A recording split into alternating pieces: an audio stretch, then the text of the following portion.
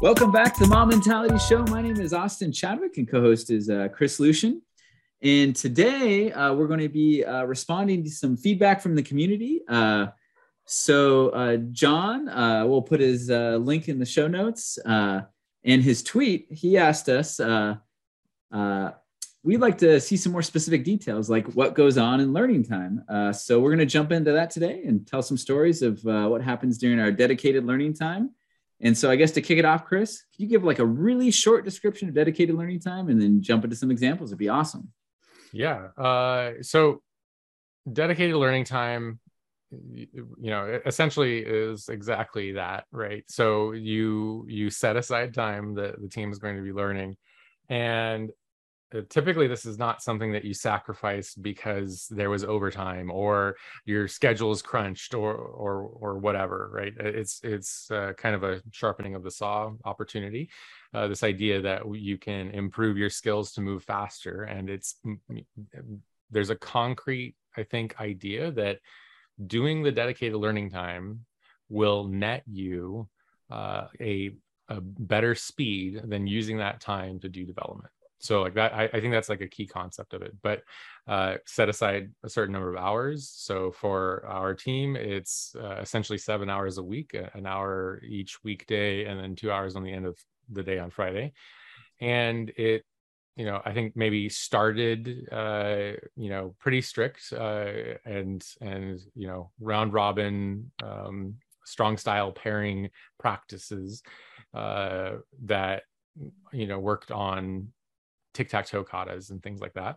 And then gradually, as the team became more and more involved, there were different practices that kind of came out of it.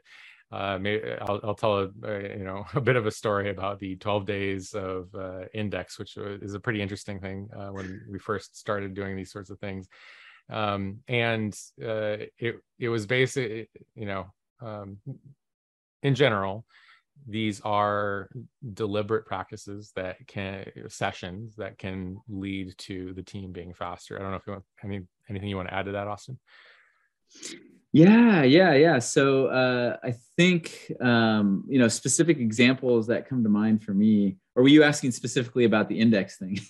No. Specifically about your thoughts on what learning time is, maybe gotcha. As an abstract.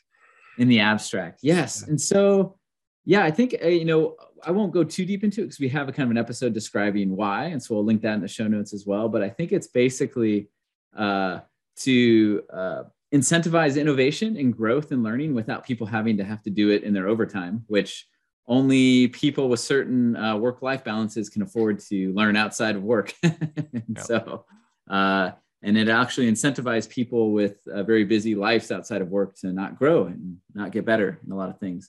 And so it's just time set aside for that to increase the innovation and increase the learning in your culture and your organization. And so, and so some examples that come to mind for me on how it gets used is, one really simple example is just solo learning, right? And so that could be, hey, I got a little code project. I want to learn about technology stack XYZ. So I'm going to create a little app using that technology stack XYZ. It's going to be very hands-on. You create it, you do it. I've seen people do a lot of passion projects where like, oh, I have this hobby A on the side. And so I'm going to learn this tech stack, making an app about this hobby. I've also seen it done for jokes, internal inside jokes and things. And so, but they really learn the technology really, really well and then do something fun alongside of it. I've seen people do it for things that directly apply and ultimately become production code. It can be very hands off as far as just gaining new information. So it could be watching videos, doing Pluralsight courses or Udemy or any of these other things. And so reading books, listen to the audiobooks. It could tie into someone's growth goals. So we have a process where people work with a mentor, work with others, and collectively discover, hey, I want to get better interpersonal skills. So they might read Crucial Conversations or 5 Dysfunctions of a Team, or craftsmanship, right? So they might read a book on design patterns. So those are some of the solo things that come to mind for me. And then before we jump to collective examples, any other solo things jump out to you, Chris? Just in general, like the title of the book, but in actuality, automating the boring stuff. So it might just be an exercise in learning to take something that you do repetitively and automate it.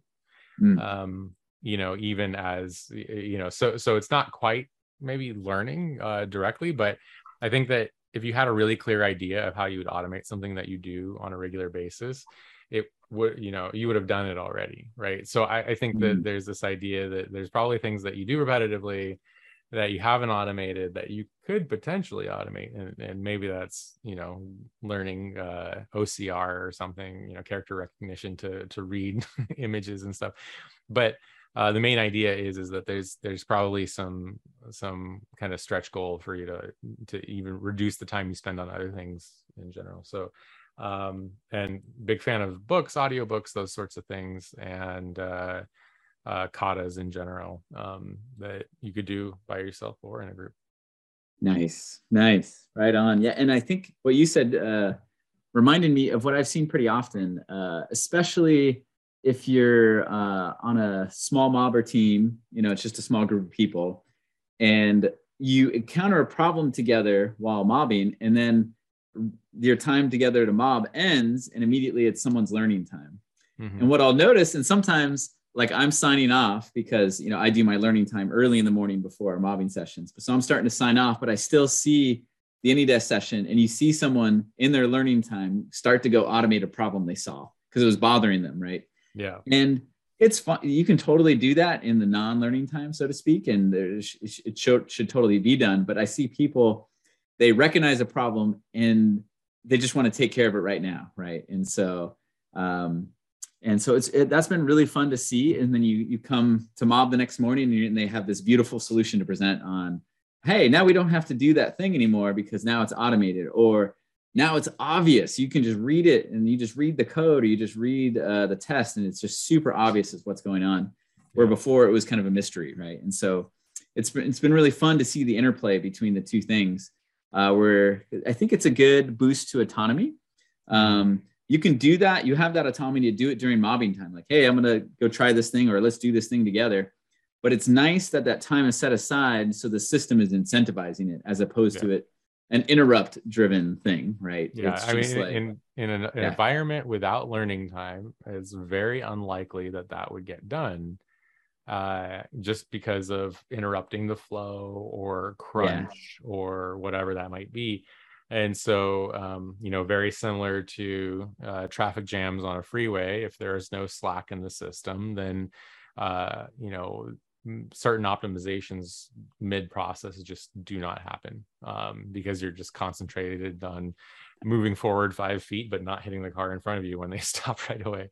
And so, that traffic jam analogy is a very good observation from the perspective of both flow efficiency and lean software development. And I think that dedicated learning time or dedicated time for those activities is extremely important. Nice. Yeah.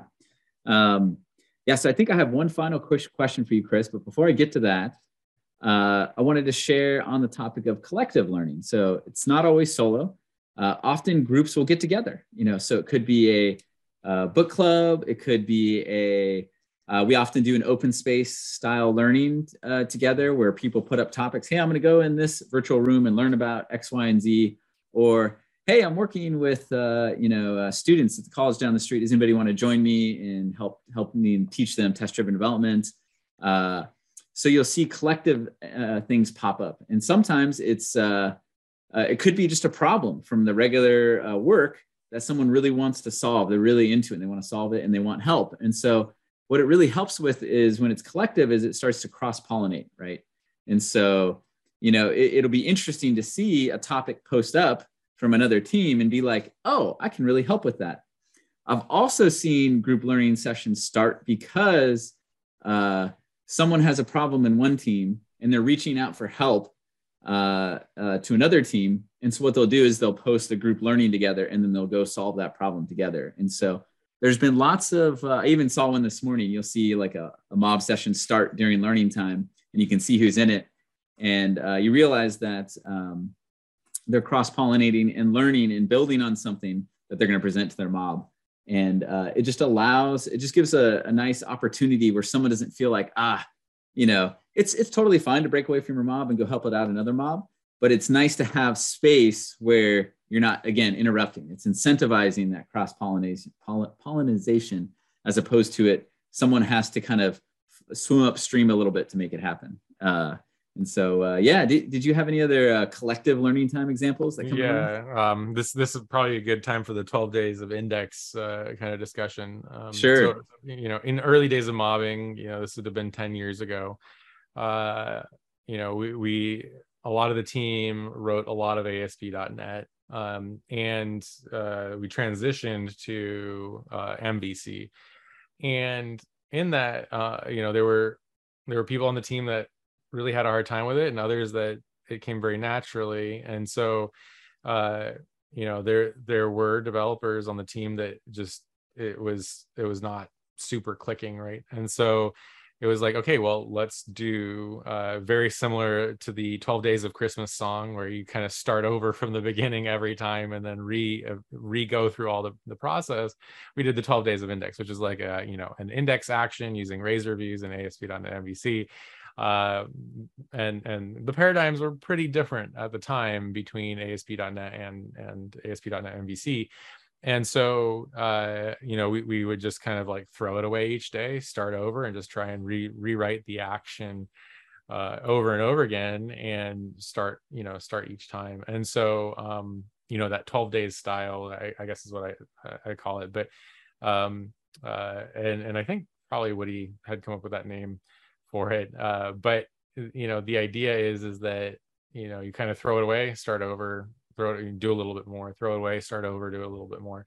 And so that was a really great experience because everybody on the team got really good at just producing these things. This pretty repetitive thing, and eventually it was completely automated. We just kind of reverse engineered database schemas later, but I don't think that would have been possible for anybody to follow had they not really totally understood how the MVC actions were working. So that was a really cool one.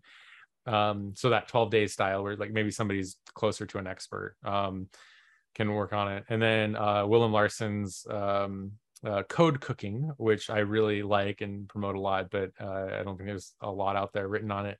But code cooking is this idea that somebody at kind of at an expert level teaches somebody at a novice level something that is done through a REPL. So it requires a REPL, and then the expert person writes a command into the REPL, and then the novice person repeats it. But you're not allowed to talk at all during this process. And then the expert person just gets more and more advanced with the REPL. And if they can't accomplish what it was, then they show a simpler example. And so you go up and down in difficulty in the REPL, and the person at the novice level is repeating those things as they go. And so that was a really cool experience, and definitely something that you can do with 2 or more people. And also, just katas in general. I mentioned the tic-tac-toe kata, but also Emily Bache's tennis refactoring kata and other refactoring katas are really cool because I think it's less common in our industry to run into people that have a lot of refactoring experience, and so those are great methods to get people together as a group and mob those things. Cool. Well, I got one more question for you, and that is, let's get really relevant on what's happening right now, Chris. So what are you doing in your learning time right now?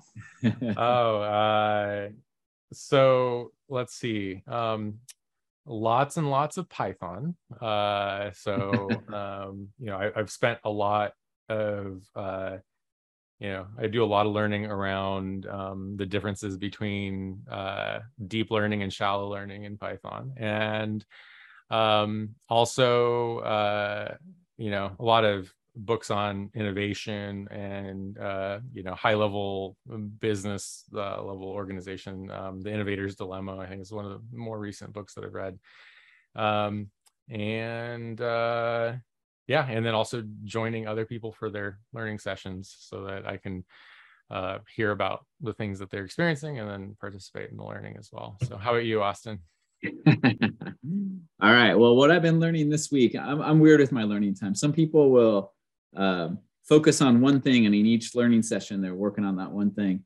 I have this kind of like rotation going on. I think in education circles, it's called a loop, where you do like a little bit of this, and then it's like turn to the next page on learning B, and then work on it, and then go to learning the next learning and turn the page on that. And so the things I've been doing is one, I've been going through, I'm almost through all the Clean Coder videos. So I'll put a link in the show notes. And so the most recent one I'm doing has been on acceptance testing. Then I'll be jumping into F#. But a lot of them lay a really strong foundation on test-driven development and refactoring and agility and those kind of things. And so, yeah, so I think I'm about 2/3 the way through all those videos. So those have been great. I'm also been doing, so I'm always wanting to grow in refactoring and testing. And then the other area is whatever tech I'm working in right now. So if you asked me a year ago, it was a lot of web and cloud. And right now it's a lot of Python and database. And so I just finished a Python course, and I think I'll do a Python unit testing course next. And then the other thing is videos and books. So I love doing audiobook because, for inside of work, you can just listen to it, right? And it's great. But even if you are going to try to, sneak it in as in your regular life, is it just, if you're in a commute, if you drive, or if you're getting ready, or if you're alone in the house doing dishes, you can listen to an audiobook anywhere. And so I get about, thanks to your suggestion, Chris, I'm now at 2.5 speed on books. I used to listen to them at 1 the speed. And if it's a really like high quality, like more storytelling book, I'll tune it down to 1. But if it's a lot of just like expositional content, I'll bump it up to 2.5. And so, yeah, lately I did, I have a loop within that. So I'll go tech to agility, lean, or generic business. And I just swap back and forth. And so I just did the Pragmatic Programmer's book. And then I just finished a book on Netflix culture. And now I'm doing a book called Death by Meetings. So we can put links to the show notes in these. But so a lot of book recommendations sent to me. I'll get through them. I think I get about through a book or 2 a month at that rate. Yeah, it's been really, really fun. And what's incredible is some of the stuff doesn't feel super relevant, but as soon as you learn it, you start seeing it everywhere, right? And so, Death by Meeting is not a mob programming book at all. But while you're mob programming, you realize like, oh, what makes discussion and interaction really engaging, and what makes meetings really engaging. And I guess in some ways, mobbing is kind of like a working meeting. So yeah. Have you ever read anything on learning how to learn better? Oh, yes. So the reason I ask is because what you're reminding me of lessons that I learned from Barbara Oakley's book about interleafing, or Angela Duckworth and grit, right? And so the regular rotation can be referred to as interleafing. And often it's paired with recall, that maybe sometimes it's just context and pulling that stuff up again. But I think a good place for some people to start is, especially if you're going to start your way on this journey, is start by learning how to learn. How does the human brain do those things? And I think it's kind of interesting because I came about this sort of thinking in a roundabout way, because I think that learning about machine learning improved my own actual learning, because a lot of the machine learning models are based off of the way that human brains work. And so I learned a lot about learning from machine learning and incorporated that into my own learning. But there are books out there that specifically study the science of human learning that I think are really valuable reads as well, that can then lead into, like, why would you do a tic-tac-toe kata over and over again for months on end? Well, Yeah. There's refinement and recall and a lot of things, a lot of benefits that you get from doing that. Yeah, exactly. And that goes to a book we both just read recently, which is The Atomic Habit. So, right. So developing habit. And yeah, and so I'm kind of weird with education. I've done some learning on kind of modern takes on it, on learning and education. Those are very helpful. I've also done kind of more of a side hobby for my kids and my own life and family is learning from education. So my wife's in the teaching space. I've been to education conferences with her. I've read books from ancient times, from now, and it's really fun to see how often modern things are just rediscoveries of ancient things, and then they give cool new language to it, and people are like, "Oh, I want to go do that," and so it's pretty cool. And so even things like Socratic discussion and how a mob is really engaging because it's kind of a Socratic discussion about code and how to have good Socratic discussions and ones that aren't abrasive, and how conversation really helps you learn. And so, yeah, a ton of stuff like that. But again, I think it's one of those things where everything's connected, right? And there's no silo that's unrelated to nothing. Maybe there are, but it's hard to find them, I suppose. Yep. Cool. Absolutely. And so for all of you out there, all of our viewers and listeners, what do you think about learning and dedicated learning time during the workday? Please let us know. If you know somebody that you think this episode could really help them in their way they think about learning and being productive in general, then you might share this with them. And please like, subscribe, and we'll see you all next time. Bye, everybody. Bye-bye.